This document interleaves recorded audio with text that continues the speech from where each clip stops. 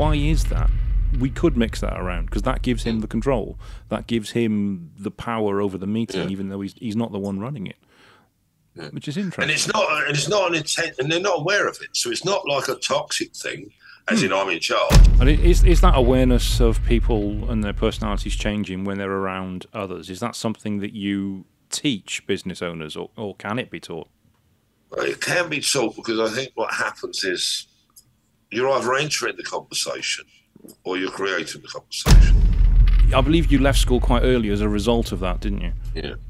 Left school at about 8.5. That is quite early. So today on The Engaging Marketeer, I'm joined by Lee Tunney-Ware. Lee has quite a unique story. He left school at a very early age. When I say early, I'm talking before the age of 10. But he didn't let that stop him. Lee has gone on to become very successful in both the fields of business and in his own family life. Lee has his own cricket team worth of children, 11 kids and grandkids as well. And I'm talking to Lee about the incredible similarities and learnings you can get from a family and social life, and how that translates into a work and in business environment social life, and the way that humans within the business world are very similar to animals. Right. So if it's all right, one thing I noticed when I was researching what you've done is you and me have got something in common, and that's we were both bullied quite badly at school. So I just wanted to touch on that for a moment. What kind of impact was that on you, and how did it affect you? Well, if anything, I think it shaped me. I think it actually gave me the character I've got today. And not necessarily, it's double-fold.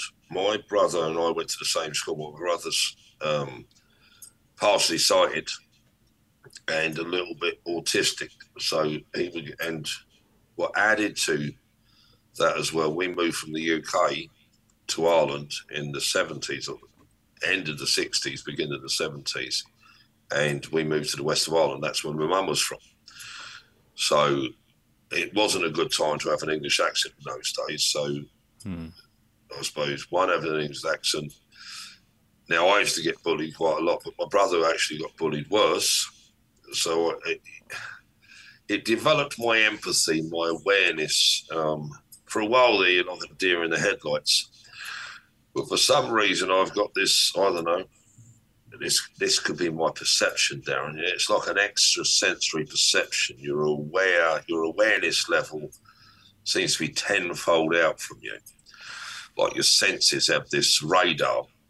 And I've thought about it loads of times. And the only thing I can come up with, because my brother was partially sighted and because we lived in, and some people were very good to us when we were at school, but some weren't.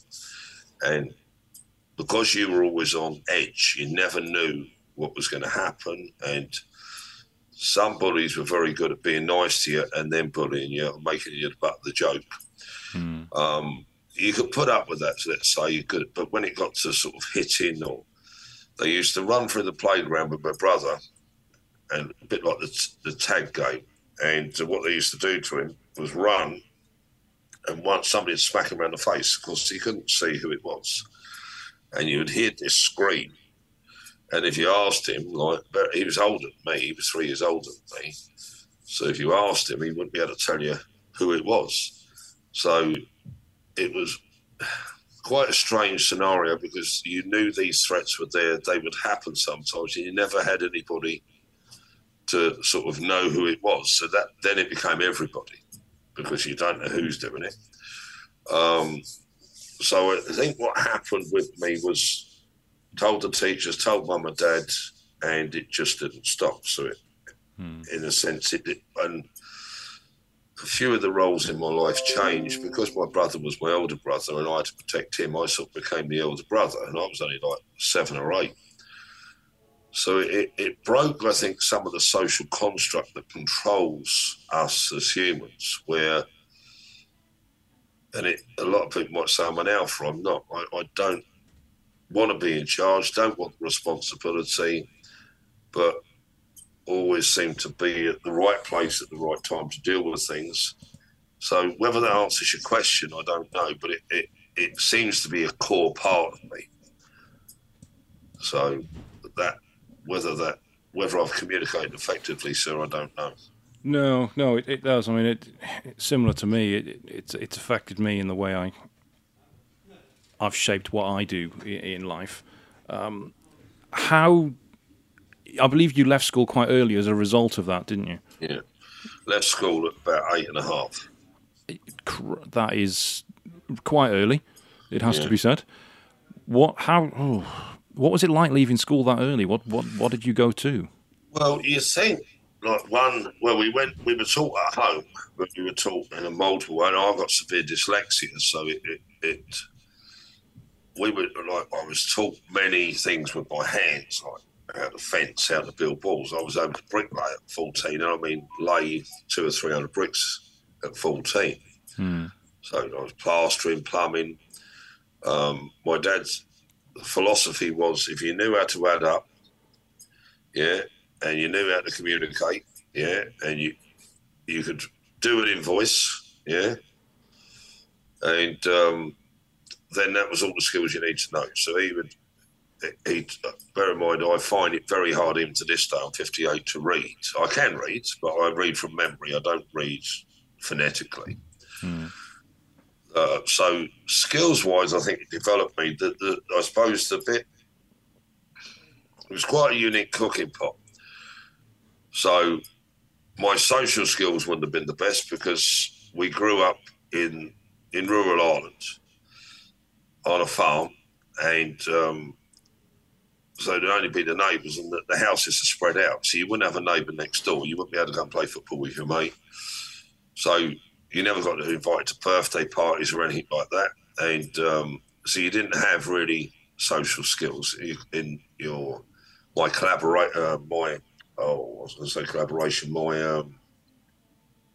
vocabulary, yeah, hadn't developed because it was all basic stuff. It would be, have you put the cows out, have you milked the cows, have you done this, have you done that, fence in the backfield's broke. And it'd be like a bit like Groundhog Day, really. Each day would repeat itself. So really, I suppose, emotional development, personal development, as in awareness of different things like that. And it was a very safe place, so I enjoyed it. I used to go horse riding and different things like that. But it was like you lived in a bubble. It was only when we started, my brother, obviously being 3 years older than me, when he started going to discos and that, when he was like, say, 17, I would have gone with him at 14. And that's when I started to see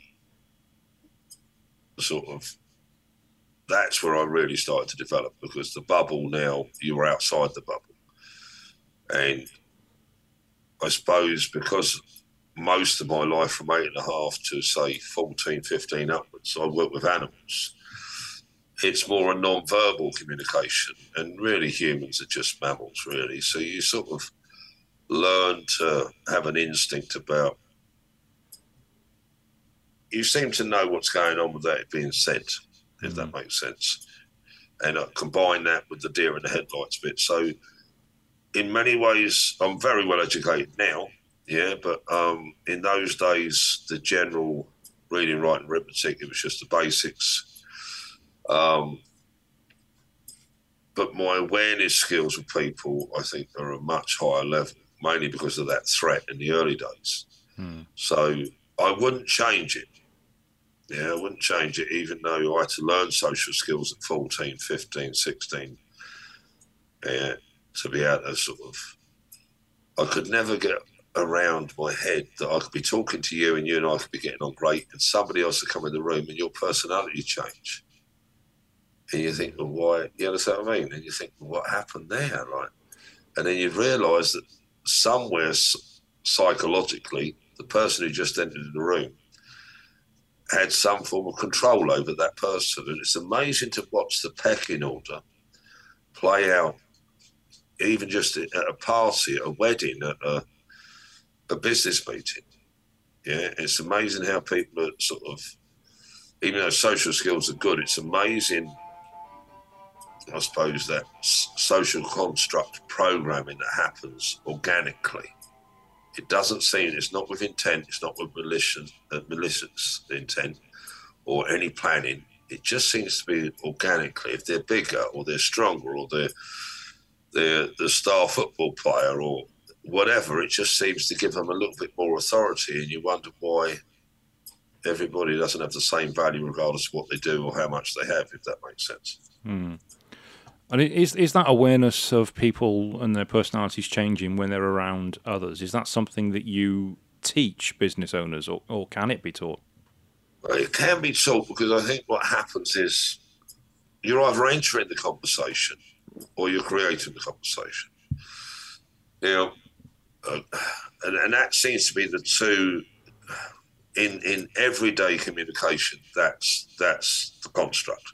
There's either a conversation going on that you're not part of and you can enter it, or they keep you out of it. But in business, it's a totally different level of communication. I think what happens in business or marketing or team communication is a lot of people are running this social construct, organic type communication. They haven't put it into a skill or a framework and separated professional from personal. And you see it a lot in companies where, say, the rota. I do a lot of team building with hotels, and you find that the person that's in charge of the rota has a lot of friends, but they didn't have so many friends before they got in charge of the rota. I sort of said it that way so it's heard. And what happens is, because they're friends, they get the Saturday off. But then when they don't get the Saturday off, well, I thought we were mates. Why didn't you give me the Saturday off? So it's not like they're not aware. It's that once the empathetic connection's established, but are we friends with people because we're friends? Or are we friends with people because we're in a position to open doors for them? So some people utilise it as a tool. I don't go into the toxic type, narcissistic type communication, because I don't think it's anything like that. I think that's just a label we put on negative communication. What I think's happening is most people aren't aware. I think it's that awareness level. And we sort of develop these habits or communication frameworks that support us. But when we go into business, it's task driven. Anyone that's employed in that team is being paid for certain tasks. There's a certain way of doing things. And I think when the ego comes into it, or the pecking order comes into it, I think that disrupts business a lot. Because business to me is a bit like counting 1, 2, 3 all the way through. Same as marketing. Marketing has a certain way of doing it, but some people just keep pushing the same message and think that's marketing, which you would know more about that than me. So it's weird to observe, and I suppose because I didn't have that, and I never I use this word, I'm not sure it's the right word, never got indoctrinated into it. So I don't think it's an indoctrination. I don't think it's a programming. I don't think it's conditioning. I think it's just us as humans. And I don't think anyone's to blame. I don't think it was taught. I think it's just the way we interact. And I don't know whether it's a confidence thing or lack of knowledge, but once we go into a business, we should have a clear outcome of what we're looking to achieve. And this is more than one, as in more than two, really. The dynamic seems to change when it's 3. As soon as there seems to be a witness. When it's 2 of us talking and there's nobody listening in, or being recorded or anything like that, you can deny everything I said, or I can deny everything you said. And it's not what is said, it's what's heard. So I might say something, and you might have a different meaning for the words, because we all seem to walk around with, we know what the words mean when we can look in the Oxford Dictionary, but we all seem to have our own organic dictionary for our language. It seems like our language needs a language itself to interpret it, because it creates so much conflict and disruption. So I think it's clear communication frameworks, everybody knowing what we mean by X.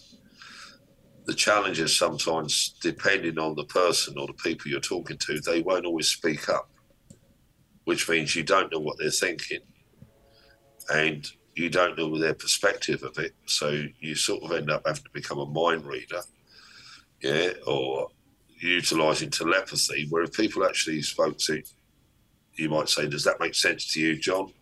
Can you see it? Can you see what we're saying, Mary? Could you just give your take on it? To get their take to John, if you could just give me what that means to you, just so we stay on the same page. Because in business or in teams, you have to be like a choir. If one person's thinking something differently, there's nothing wrong with them thinking something differently, because that's their right to think those thoughts.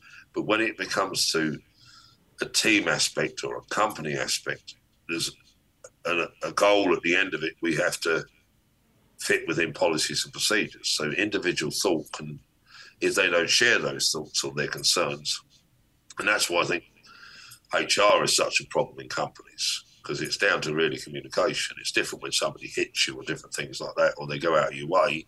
But normally it starts with just a lack of either poor social skills or the pecking order. The pecking order, they have a value and that they feel that they're being disrespected because that value isn't being met. But where did we get this value from in the first place? Is it from title or how often do you think it is that business owners are aware of all of this, or are they just kind of plodding along and not realise that there is some sort of internal social struggle going on within their business? It's a good question. I think they're aware, as in they see the consequences of it. But I don't think they're aware as they understand why the consequences are there, because it's a bit like micro moments, and in a good. So you're not micromanaging. It's nothing like that. So I'm saying that so it doesn't get put in that category consciously. It's small things that seem to make big effects. So having clear communications, having a summary of the meeting, not an agenda summary, as in, right, we covered this. Right, we just go around the table just to see where everybody is, so just we're on the same page. And sometimes a good metaphor to anchor it in. But I don't think people, like you say, business owners, the majority I've worked with aren't aware of it. Once they change their communication and their framework, what a lot of business owners seems to be doing is fighting their way forward. And I think that falls into like a warrior mindset, reaching summit. Businesses are going to be easy. It's like climbing the ladder, and while you're climbing it, people are treading you down. So they're going into the arena every day, some, especially if they're an entrepreneur that started, say, at the kitchen table and built their way up. And I think as well, that can be in both sexes. I don't think it's any different. I think it comes across slightly different when it's a woman entrepreneur. A lot of probably 8% of my clients are women. That I think sometimes women can sometimes put it down. It's because of their sex, but men actually struggle with the problem worse. I think men seem to, and I don't know whether, I haven't worked out whether they're being treated worse or whether men react to it differently. But it seems to be common, and like I say, 80% of my coaching clients are women, and women entrepreneurs. So it doesn't seem to have any consciousness in the leadership area. Simon Sinek does a good job of it, and his messaging is very good, but I think it gets lost in translation.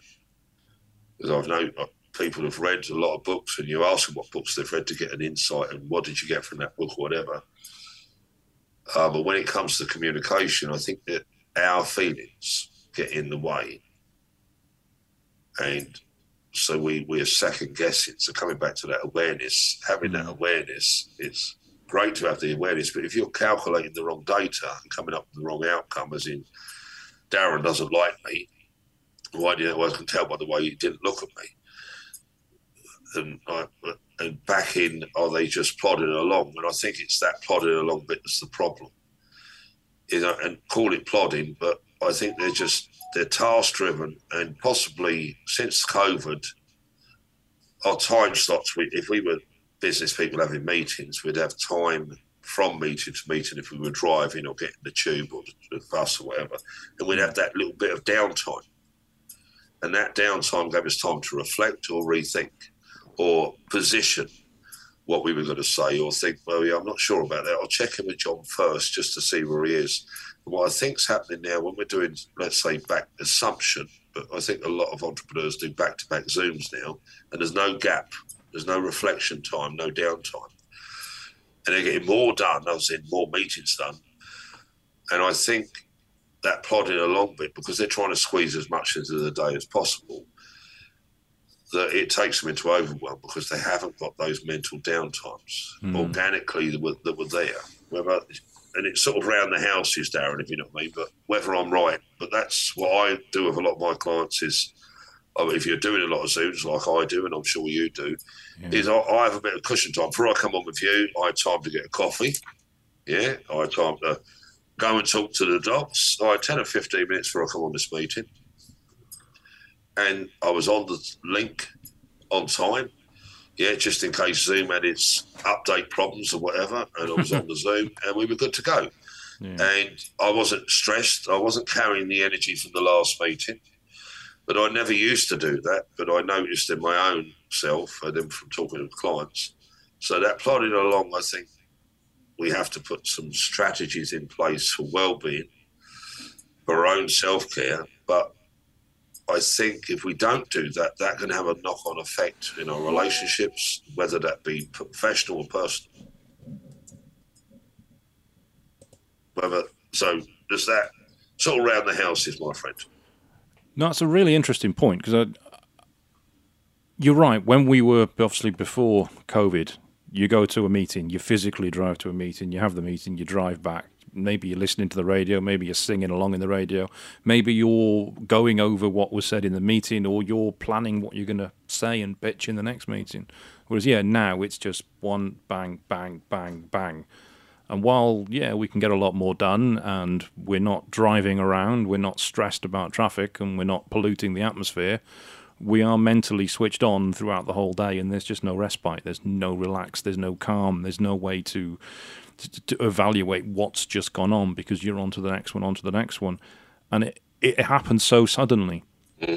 It's not like we evolved into video meetings, which would have happened over the next 10, 15 years. It just suddenly, it had to happen now, and we're not prepared for it.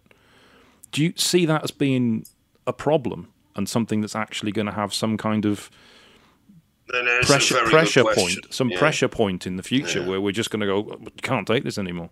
You got it. Well, I think, and you've got a couple of folds to it. You've got the individual that's happening to who can't take it anymore, so that's the I part. But when we go to the we or us, the we being, say, husband and wife, partner, or the us being family.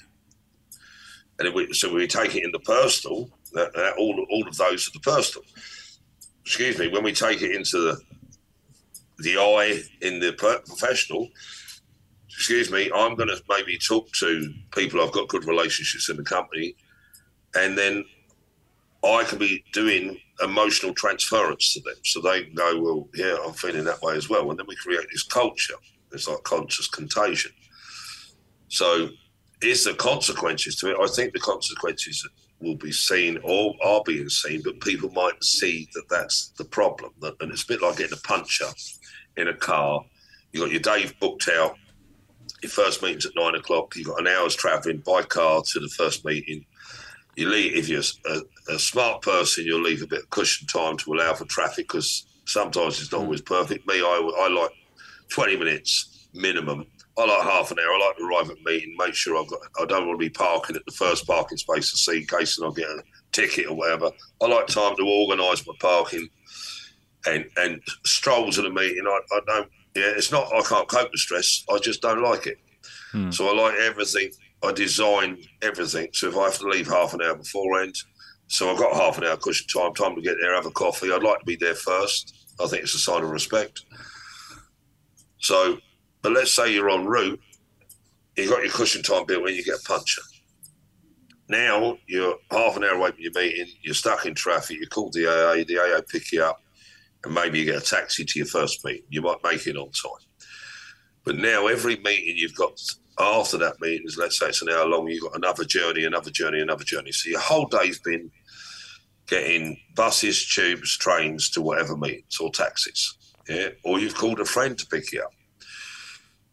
At the end of the day, you go home and your next day's packed out, but now your car's in the garage because you didn't have time to pick it up because it wasn't in your schedule. And most of your weeks like this, you can say you're stressed out, because you're catching a train, you're doing this, you're doing that, you've got no downtime.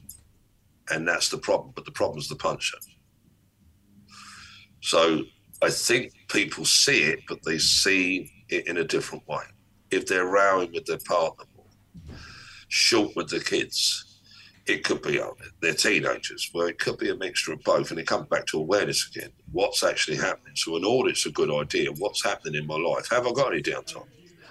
Well, I've got a lot on. Well, yeah, we've got a lot on, but who put it on? If you're an entrepreneur or a business owner, who's in charge of your diary? Because that's where success is made. Success is scheduled. Well-being is scheduled. Wholesomeness and happiness is scheduled.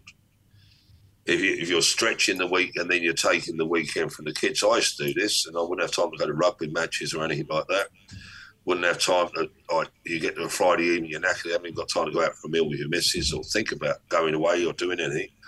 Yeah, fancy going away this weekend? Yeah, I can't. Got a busy week next week. Yeah, and we're exhausted. But if we're having that if we're having the cushion time, it gives us a bit of downtime. Not only that, and this is probably a good one, which most people mightn't think about, is to reflect. When we've got that 10 or 15 minutes, even if we've got nothing to do with it, we don't have to be busy all the time. We're not on a conveyor belt. And we're more productive if we can look after ourselves. But in those small moments, we can reflect in so many different ways. Did I handle that correctly? Yeah. And if I did, am I proud of how I handled it? Can I build my confidence throughout the day? So if I'm having a day or one of those weeks where if I reflect at the time and I think, I really enjoyed that conversation with Darren, and I'm not going out of it thinking I should have said this, should have said that, and I've enjoyed it, then I can just, I really enjoyed that. Darren's a funny guy, and I can sit in the emotion of the energy that Darren's given me. I can sit in the emotion of the pride that I handled that well. And it gives me time just to reflect throughout the day, because I think if we don't have those, whether it's 5 minutes, 20 minutes, whatever, at the end of the day, we forget what happened at the beginning of the day because we're task-driven. And because we're task-driven, that's professional. The personal side of us that's doing all those tasks throughout the day, that's the asset. And that asset has to be taken care of. So are they aware of it? I think if people have done an audit, personally and professionally, on their well-being, on their life, on their relationships, has divorce gone up since we come back from COVID? Are people in isolation? Like as in working from a home office. Nothing wrong with the virtual office. I love it. But some days I sit in the room 10 hours on my own. Don't see the kids, nothing wrong with that. I would have done better work before. I might, like in my world before COVID, my business world, I would have been meetings, I'd be talking to people, bumping into people, having conversations with, where today, whatever meetings I've got in are the people I'm going to talk to. When I have meetings, I run with 50, 60, 100 people on. And I'm interacting with them, but I'm not communicating me with them. I'm doing a task. And I don't mean that as in their task. I mean, my job's to facilitate a meeting. So I think it has changed, and I think there are consequences to it. And I think the consequences will be seen in our health, fitness, mindset, communication, human connection. Nothing wrong with that. They are a consequence if we do nothing about it. If we're aware of it and we put a strategy in place, as in taking a little bit of downtime, perhaps in that downtime, reaching out to your partner, perhaps having a virtual coffee with your partner, your girlfriend, your wife, your husband, whatever, to check in. Because if they're doing the same thing and you're both coming home, don't talk to me, I just need half an hour to myself. Each half an hour during the 5-day work week, say, it's 2.5 hours that you earn with your partner because they're just dealing with the downtime, or they're going to the gym and unwinding. So when you put that into longevity, 10 years, 20 years, I don't know the consequences. I don't think it'd be good, but that's not being a negative newsmaker. But I think awareness again. Yeah, it's happening. This is the way it is. It's a good thing. I think technology is brilliant. So, but how can we serve the asset, the human, and how can we serve the interactions, the family? Yeah. So we like kids are getting seen and heard and understood. You've got time to look at the homework. You've got time to look at the little crayon drawing. It might mean nothing to you. It means everything to them. Yeah. Got time to put the Christmas tree up. Got time to play with train sets on. They're the moments. They're the things we're going to remember when we're retired. Let's say. Whether that answers it, Darren. Hopefully it does. No, that's true. Yeah, those are the things you're going to remember, not the Zoom meeting you had with somebody on the 3rd of January 2023. You know, that's not something you're going to remember. It is going through the drawings that your kids have done, playing with train sets with the kids, and as you've mentioned that, I believe you've got 1 or 2 kids yourself. 11 kids. 11. 11 kids and 4 grandkids. Yeah, soon probably a load more grandkids, but not 11. How did you manage 11? Yeah. So were you trying to get a cricket team going? Or? Well, I thought you were going to go into this. I thought this was the Birds and the Bees podcast for a minute. No. But, no, I suppose the easiest way to say it is I love my wife a lot. So that's the easiest way to say it. And we like kids. So I like kids. Wow. And we got a good family. Yeah, it can be quite hair raising. We got 5 teenagers at the minute. Right.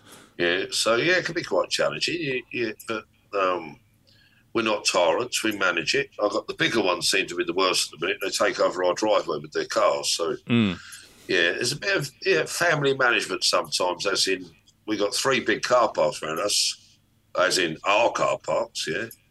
And so there's plenty of places to park. They've only got to walk 50 foot, 100 foot to the house because you can't turn on a drive when they're all there. See, I thought I had a lot with 3. Three's good. 3 kids was difficult to get into a car because I had a small car at one point, and getting the youngest, who was the tallest, behind me, because they always made her sit behind me because she was the youngest, and the seats being cramped. How did you manage cars with that many kids? We had a minibus, but I suppose because they were spread out over years, as the smaller ones, as we got too many smaller ones, like one of them was driving. So like sometimes it's hard when we're going places, yeah, but it's easy nowadays because if we're all going, we all went go-karting recently, and so we went in 2 cars. Yeah, but my son told me he's got a 7-seater. Right. We've got a 7-seater now, so that's 14 of us. Josh, I think, met us there. So there was like, because went with a couple of grandkids as well and girlfriends. So I think there was 3 cars, because that's the other thing. So you've got girlfriends or boyfriends. So in the early days, it was a minibus, a Renault Traffic 9-seater minibus.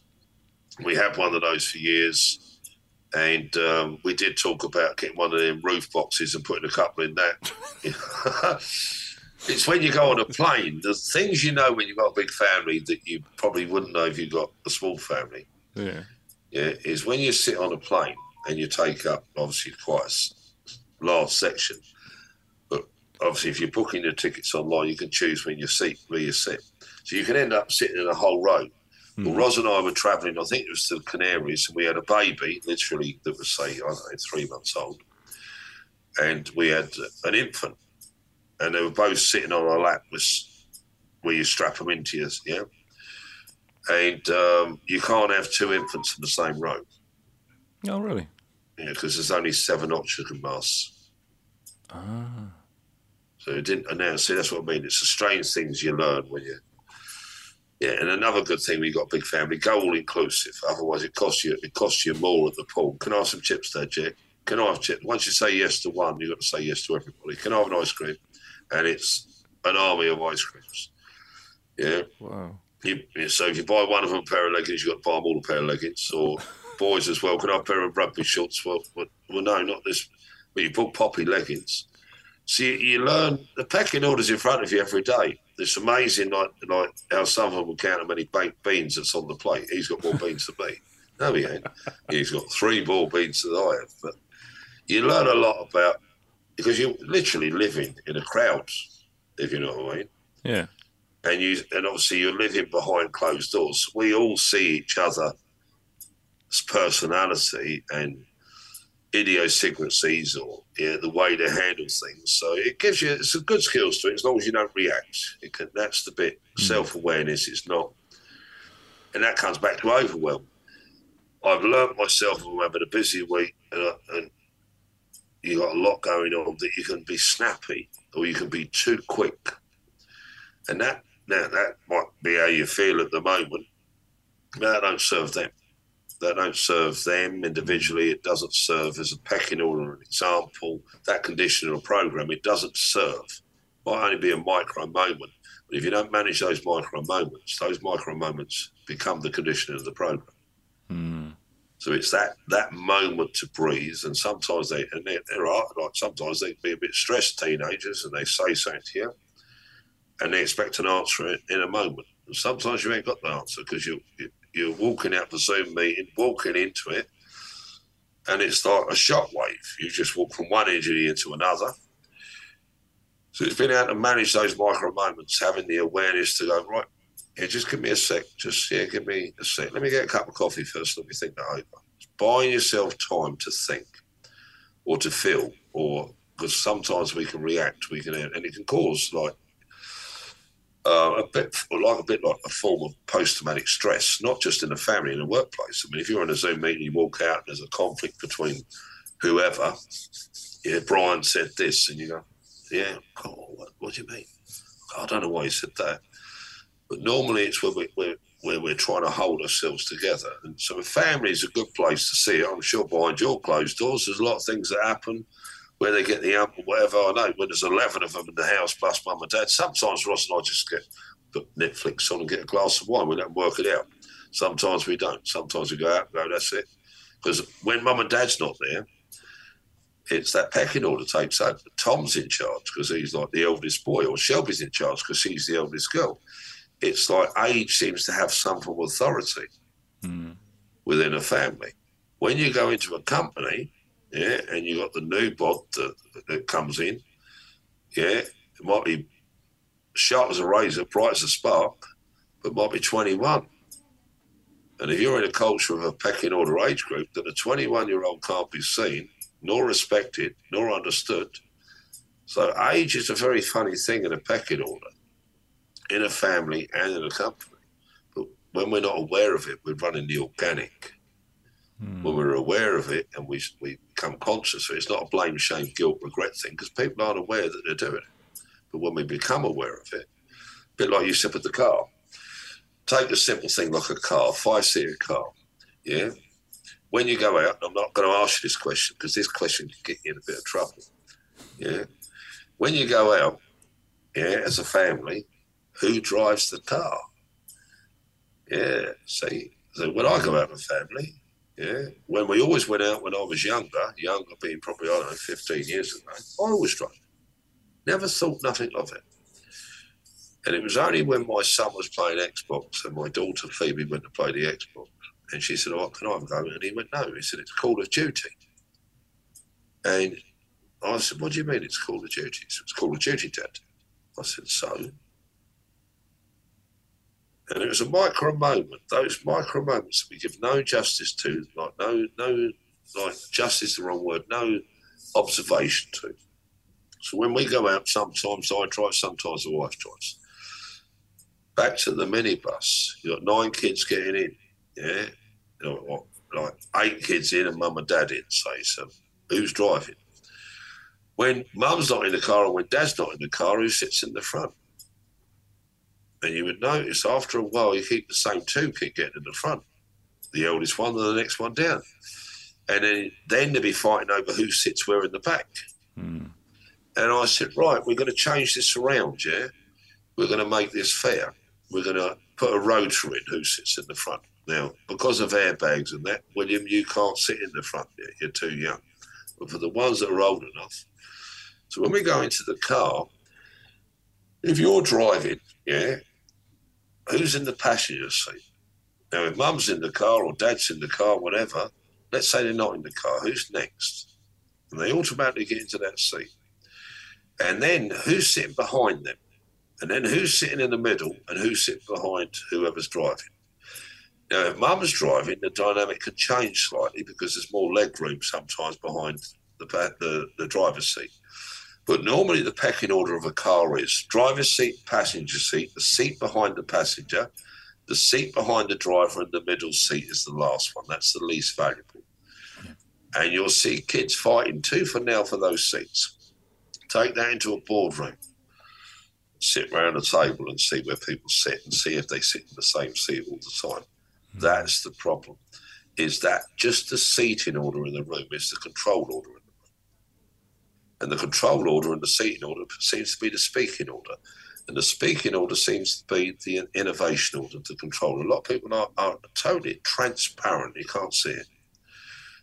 So it seemed just changing the seats, just changing the order of how setting the room up, putting name tags down.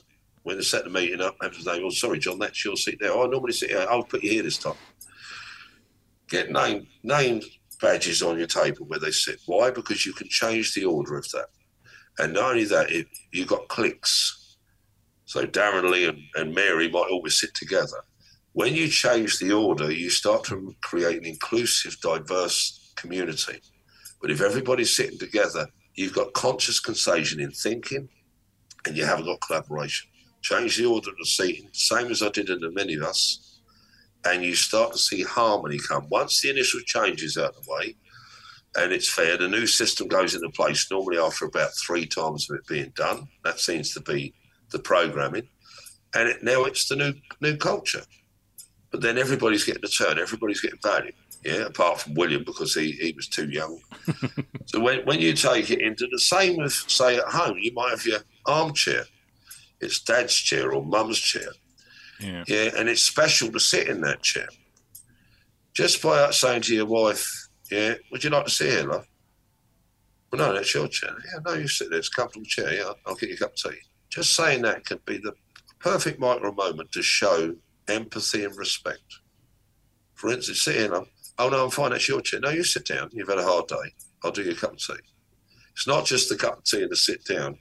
It's not a position of authority, even if it's dad's chair. It's just a chair. When we label things, we give it authority. When we give it authority, we give it control. When we share, sharing is fair. When we share, it actually creates inclusion. And that creates collaboration and unity. And that is a better form of programming and conditioning rather than the organic one. Anyway, whether that makes sense. To me, it makes perfect sense. No, it does. I'd never thought of it like that, because when I was growing up, my dad always had the same chair. And I could sit in that chair when he wasn't in the house. But when he was in the house, that was his chair. Get out. My mum always sat in the same chair. I never got to sit in my mum's chair because that was her chair. I was on the sofa. And what you were talking about with the kids then, with my 3 kids, yes, they always made the youngest sit behind me because that was the smallest space, even though she was the tallest. My daughter, my middle one, is the boss, which is weird. She's the one who dictates where people sit. And sometimes she'll sit in the passenger seat, sometimes she'll sit in the back. But it's her decision. Nobody gets to pick. It's all her. And I never thought about that in an office. So when we have meetings... Take that bit there. Yeah. But take that bit there. When she goes into life or relationship, as a responsibility as a father, not picking on you, but with me, when I see those, that's her personality and everyone listens, that's fine. But when you throw 20 years on that, not picking on your daughter, that's where sometimes it's just changing the order. And sometimes putting it into a game. Sorry, I cut over you. I didn't mean to, because I wanted you to do that bit. These personality traits we have, or the disc profiles, or hierarchy of needs, whatever, it's a good way of describing it, but normally it comes back to micro moments that allow these micro moments to develop, and then it becomes the custom. And when it becomes the custom, it becomes the control aspect. Even where, say, the middle one could be telling the older ones what to do. And that means that's a good example of the older one, because the older one might be more, not respectable, but more aware. They're doing more a support structure. And because of that support structure, the middle one seems to get a little bit more attention. Get attention from mum, dad, and the older one. you can go through that transition with the elder ones picking on it. But when you take it into an office, like you're saying, and that's where I sort of not jumped in. I was just you caught my attention with that piece. But yeah, go on. When you go into an office, it does flow over. Yeah, I mean, we have meetings downstairs, for example. We've got a meeting room with 6 chairs at it, 3 one side, 3 the other. And there's one person always sits in the same seat. He's not a manager. He's not in charge. He tends to sit there because it's closest to the mouse for the computer, because he tends to put stuff up on the screen. He doesn't need to be the one that does that, but he always sits in that chair. Nobody else goes in there other than him. And you think, why is that? We could mix that around, because that gives him the control. That gives him the power over the meeting, even though he's not the one running it. Yeah. Which is interesting. And it's not an intent, and they're not aware of it. So it's not like a toxic thing, as in I'm in charge. It's sometimes a comfort thing, a bit like a comfort blanket. But sometimes if you've got 6 chairs, if you can get 6 different colours, and just because a lot of the culture now is diversity, inclusion, which is good, I think. Coming back to the bullying conversation, it's absolutely brilliant. But if there's a control to that inclusion and that diversity, there's no diversity and there's no inclusion. So if you have different coloured chairs or numbers on the chairs, and before you start a meeting, if you want it to be literally random and literally pure and fair, you just have a few numbers on a piece of paper, throw it in a bowl, and you mix it up, you go, right, pick your number, there you go, there's your chair. And you can just call it a social experiment. Yeah, what we're going to do, because we want diversity and inclusion, there's no authority on the chairs now, because we want everybody to pull together. But as soon as you change the combination of that pecking order, see, music, the gap between the notes is the music. Yeah, so I've done this in presentations. I've done this once at City West in Dublin. About 1,500 people in the audience, and I put flip chart up and wrote a number on it. I said, what I'd like you to do, everybody, I said, I'm going to turn the flip chart around. It's got a number on it. I want you to write it down on a piece of paper as fast as you can. And when you've done that, hold a piece of paper in the air. And everybody done it. They had a piece of paper and they held it up. I said, right, I'm going to point to you. Yeah. And when I hold it in the air, as I point to you, I want you to stand. Yeah. And I want you to say the number. So I pointed to them, 1, 2, 3, 4, 5. Brilliant. And can you stay standing for me? Pointed, and I said, everybody, if you agree with, if that's the same number you've written, what you've written down, I was like, what you've written down is the same as what's your name, sir? John. What John said, please stand. And everybody stood. And I said, the number isn't 1, 2, 3, 4, 5. Yeah, I've got to think of the number of dyslexia. It's 12,345. But you all wrote down 1, 2, 3, 4, 5. And when John said it was 1, 2, 3, 4, 5, everybody's agreed with it. So it's unanimous. I said, but it's not 1, 2, 3, 4, 5. It's 12,345. And I'll show you why. And I said, you think I'm playing with you? Write down 1, 2, 3, 4, 5 on a piece of paper, and then write down 12,345, and you'll see the gap between the numbers is different. You do not write 12,345 the same way you write down 1, 2, 3, 4, 5. The gap between the numbers is where the value is. The gap between your breath is where your life is. The gap between your heartbeats is where your life is. The gap between the music is where the notes are. And a lot of people miss the gap. They hear the music, they know they can hear the heartbeat, but that heartbeat is where your life is until the next heartbeat. Your breath is the gap between your breath is where the gap between your next breath and the breath you just had is where your life is. The gap between the numbers is where value is. The value isn't the number. It's the gap between it. So if you've got a football team and you've got your star player, and then if you ask the coach, should you told him to put a number on it, you go, well, John's number 1, he's the star player. Number 2, they're going to put you in a value. A number like 10 or 11 or 12, whatever number you've got in the group, 50, is being controlled by all the other numbers before them. If you take number 50 or number 10, whatever the highest number is, and you move their value to number one, and you reverse the pecking order, you watch out your kickback you get. You just change somebody's value. Thank you, Don. You just change. Give everybody a number. You're number one, Darren. I lost my internet connection there. If you give somebody number one and say you're number one, and then the next person number two, and so forth, give them that for a week, and they go, well, I'm number one. Well, you are. Well, I'm number two. You're second in command. That's how they're going to take it. Whether you say it's second in command or not, change it around a week later, and you won't see the questions you get. The only problem we're having in the workplace or in relationships, doesn't matter what name we put on it, the puncher is value. Disrespect means you don't value me. Yeah, and we can put it in a negative, narcissistic, whatever, but it all comes back to value. And the reason it's value is because some of us will default to John. Yeah, well, John, you know more about this, we'll go to you. And that would be the natural thing to do, because back to these Zoom meetings or meetings, we've only got a certain amount of time. We've got to get through it fast. We're going to go to the expert we think's the expert in our mind. But when we do, we're actually not including the other people in the room. And it's more an organic thing. We're under pressure. We're trying to get things done fast, but then we're held as being toxic. And, well, I went to John because I thought John was in charge of it. I'm sorry. And we're being called out for stuff that unintentionally, that we're nowhere near, that wasn't an intention. I hadn't even thought that way, felt that way. Simple little things in those micro moments, because it's micro moments that cause the damage, is going, I'd like to put that open to the room, and once I've got everybody's ideas from that, I'd like to go to John to see, so John can summarise it, just to see if there's any bits that's come up, or leave John out.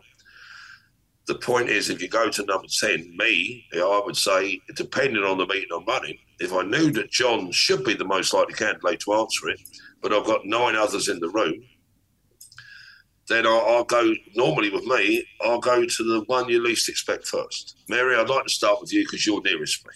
That's where it comes back to setting the room up properly. Where I put the names gives me the order. Mary, I'll start with you because you're the nearest, yeah? Or Mary, you're the nearest to the mouse. Can you run the meeting?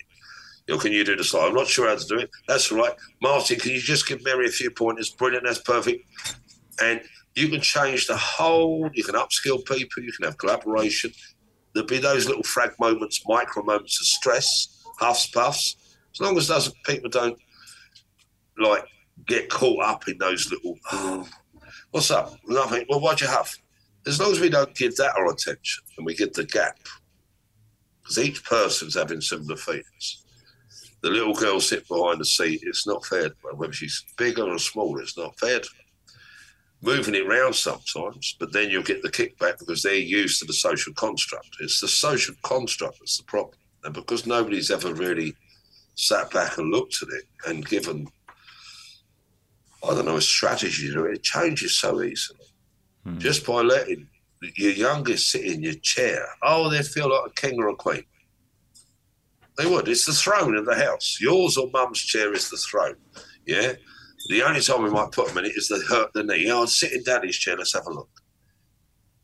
And we seem to be doing it when we're in that empathetic moment. We're not conscious of it. When we start to become conscious of where the value is in home.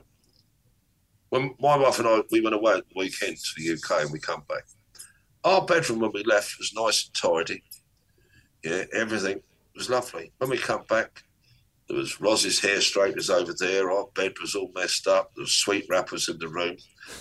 We got, it looked like a bomb at it. Yeah, and now we could have come back, and there is that part of you that think, oh my God, now you've got to change the sheets, you've got to do this, you've got to pick all the rubbish up. Who was in our room? You could do all of that. But mum's and dad's room's like the palace. We've got 7-inch TV on our room and everything like that. Wouldn't you want to go into mum's and dad's room when they're away? I know I would. So I can't hold my kids responsible for what I would have done. I can put, if you're going to come in here and watch TV, look at the room. What do you see? Was it like that when we left? No. Well, Mum and I are going to go and sit down at the table and have a glass of wine. We'll be back in 15 minutes. If you're going to use our room, you're not going to abuse it. You're going to tidy it. Yeah, so I'll be back in 15 minutes. And and it's the who you can hear it. It's like they're all there, flying. Yeah, there's normally one in charge. That's normally the eldest one. Age seems to have a superpower. I haven't worked that one out yet. But look, if we look into our lives, we can see, and the same in the marketplace. Oh, the same in the marketplace. Brands is a value. But the true value, the true value of any brand or the true value of any communication is connection. And you can't connect if you're on a social construct. You can only connect within the programming or like within the conditioning, where conditioning is the gap between the numbers. As soon as we become conscious of micro moments and reflection, that comes back to our Zoom meetings, in the gaps of the meetings. We don't get time to reflect. We haven't got time to process organically or emotionally. The last bit on that is you've got to look at it 5 ways. There's only 5 ways to see anything. There's 3 types of feelings, and they're emotional, physical, or spiritual, like an excitement energy, like a chi energy. Yeah. So they're the 3 feelings. They make so many different feelings that we have names for and labels for. There's only 3 types of feelings in my world being my skin in. And then there's thoughts, and then there's images, like imagination. There's a little complicated bit when you overlay that. There's 3 timelines. Past, which is your memories that you've had, your experiences, your micro moments that you've had.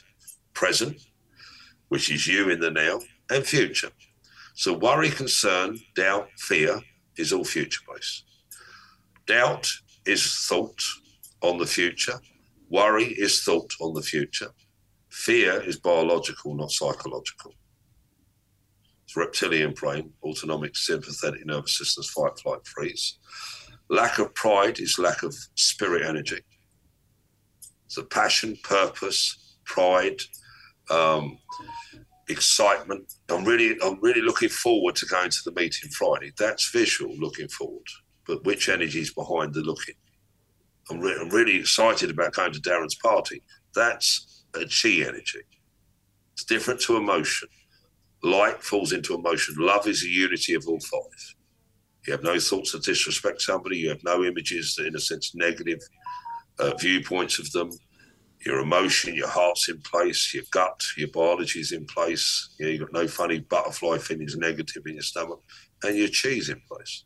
I would say that's down in your lower regions. So if we're stuck, so a bit like an overwhelm, we're stuck. Stuck is a physical feeling. Obstacles. I've got to get past these challenges. I've got to get over these obstacles. Got too many things in my way. That's a physical energy being communicated through thought. If I'm feeling low, that isn't a physical energy. Feeling tired is a physical energy. Feeling low is a spiritual energy. I'm feeling low this week. Yeah, what do you mean? I'm just not proud about what I'm doing. It just doesn't excite me anymore. That's a spirit energy. I'm not enjoying my work. I used to love my work. That's a unity. That means everything worked for me. I don't enjoy something. Is an emotion. It doesn't make sense to me as a thought.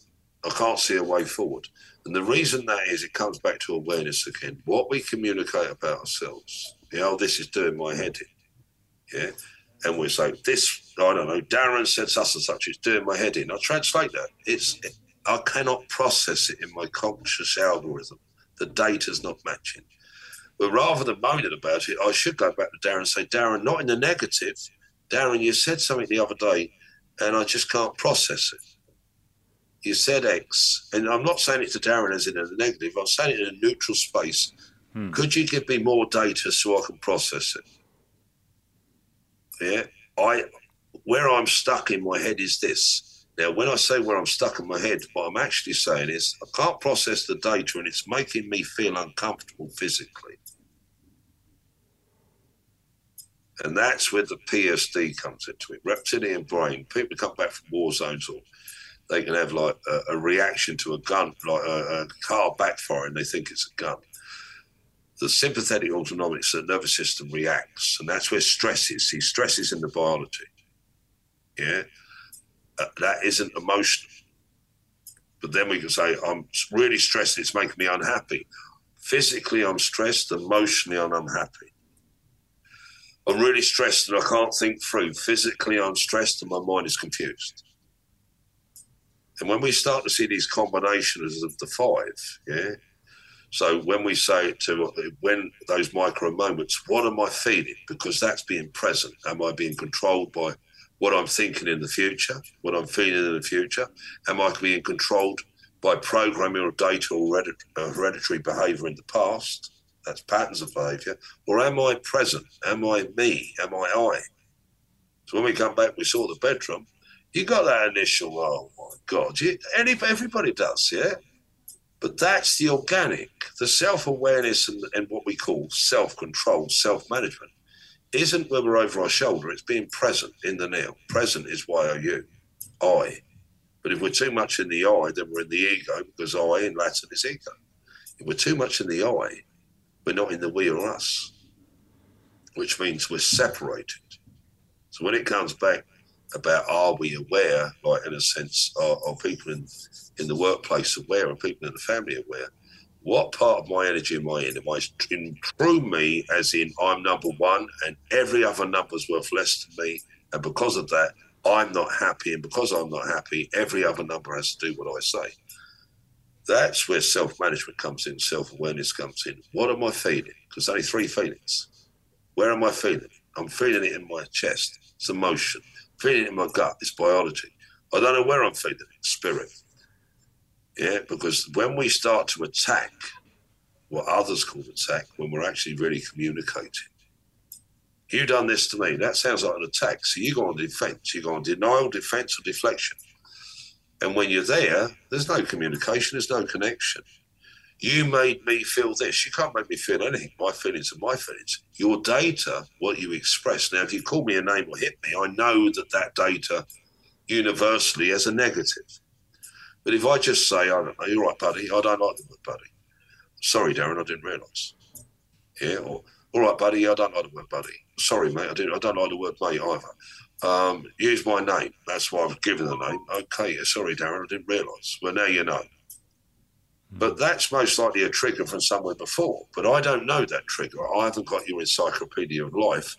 And then we start to, in society or in the boardroom, we start to create these processes and communications where you can't say this, you can't say that, you can't do this, you can't do that. And it becomes very controlling. And then how you know it's controlling is there's a punishment. And it really becomes very controlling when there's a law or an act brought in. Because the act is only to govern the micro moments. The law is only to govern what you say or what you do. That's all it is. When it's a don't do, it's to govern what you do. And what happens is, can we see the consequences? Yeah, you can see the consequences in all the laws that's being changed in companies, policies, procedures, laws in government, communication, schools, everything. You can see it changing all the time. But the reason it's changing is because it's compounded more and more, I think, because we're not managing micro moments. They're all emotional or angry moments. They build up, they get into overwhelm. Then too many people are feeling the same thing. Then there's a something or a someone put on it, and then there's a judgment put on it. And as soon as there's a judgment put on it, there's a sentence put on it, a written sentence, and the sentence becomes the punishment. So, and all we're trying to do really is control the future, not the now, because laws are there to control the future, to ensure the safety. But the challenge is, the safer we become, the more laws we get. Because if you were being traced by a line, you wouldn't be worried about the law. As soon as we're comfortable and we're safe, then once we're safe, the next priority becomes security. So whatever feeling is feeling out of sync, that's where, because if you look at any laws, so in COVID, what was COVID? It was a physical illness. So what was open? Pharmacies, supermarkets, everything else that wasn't in the biological realm was closed. And then the only place that might have been where you could get counselling, that's psychological or emotional. But the top priority was biology. If there's an earthquake, the thing you protect is biology. So if people have safety, they then want security. Yeah, and security is future-based, safety is present. So the bullying bit taught me about the timeline. Why are they doing this to me? What did I do? That's my past. I didn't do anything to deserve this. That means I've done nothing in my past. I've said nothing that I'm aware of. Then you ask them, what did I do? And most humans will tell you did something because they have to justify why they did something. I did it to you because you said that. All right. Well, I didn't mean. Why did you do it? I didn't mean anything by it. And we're always on to the defence of. And some people are so defensive that we're either defending ourselves by attack. But some people are so defensive they have turrets and archers. Yeah. Some people say I take offence to that, and I say well, you can take a wall or a gate if you want. And they go, what do you mean? I said, well, a fence is a barrier. No barrier between us. What's broken our connection, I don't know. Well, I didn't like the way you said it. All right, so it's my tonality. That's an energy. So then if I change my tonality, I can say, all right, Darren. All right, Darren. I can go up. All right, Darren, how you doing? All right, Darren, how you doing? Same thing, all I've changed is the tonality. One says, I'm excited to see you, which is my chi energy. All right, Darren, how you doing? Yeah, I can do a happy energy. All right, Darren, how you doing? That's so that's the emotion energy. Or I can do the dominant energy. All right, Darren, how you doing? That's the physical energy. But I can soften the physical one. But if you listen, there's the tone, the words, the interactions, the pecking order. You start layering it up.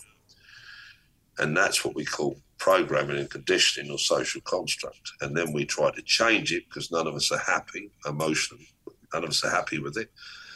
It doesn't make sense to us, intellect. We can't see why it's there in the first place, vision, yeah.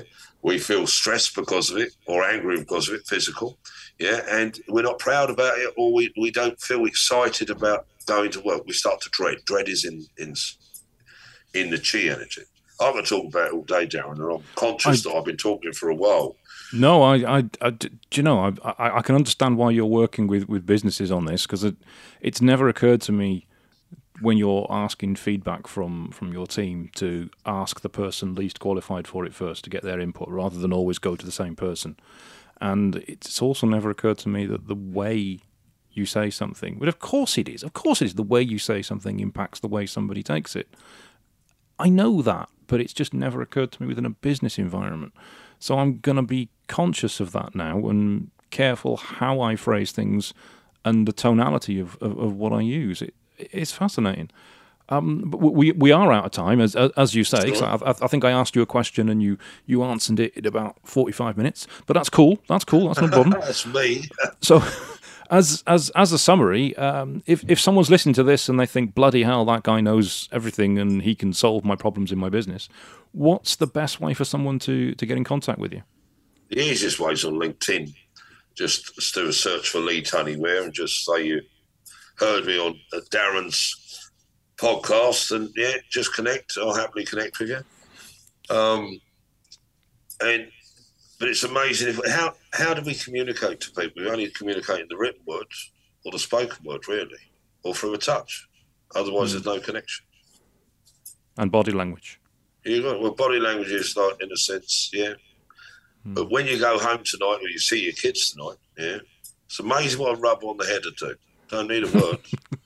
And so that's on the body language, like you're saying, or just put your hand on your son's shoulder or your daughter's shoulder, your wife's or partner's shoulder, or your husband's. Yeah, it's just those little touches, micro.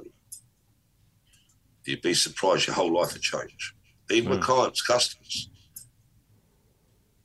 Right, I will try that and try not to get into HR trouble as well while I do it.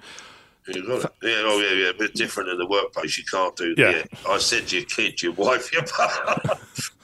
Yeah, but you said clients as well. I mean, careful not touching them. With clients, what I mean is with the micro moments. It's a bit like you hand your pens out at a meeting. Who do you hand a pen to first? If you're handing handouts out at a meeting, who do you hand it to first? It's a pecking order of everything. If you look, sometimes it's out of convenience. Yeah. But sometimes people go out of the way to give it to Darren first because he's the boss. That's true. Right, thank you, Lee. That's been brilliant. Thank you for being on the podcast. I've loved this, and I've learned loads, which is one of the main reasons I do these podcasts. So thank you very much. Thank you, my friend. Thank you.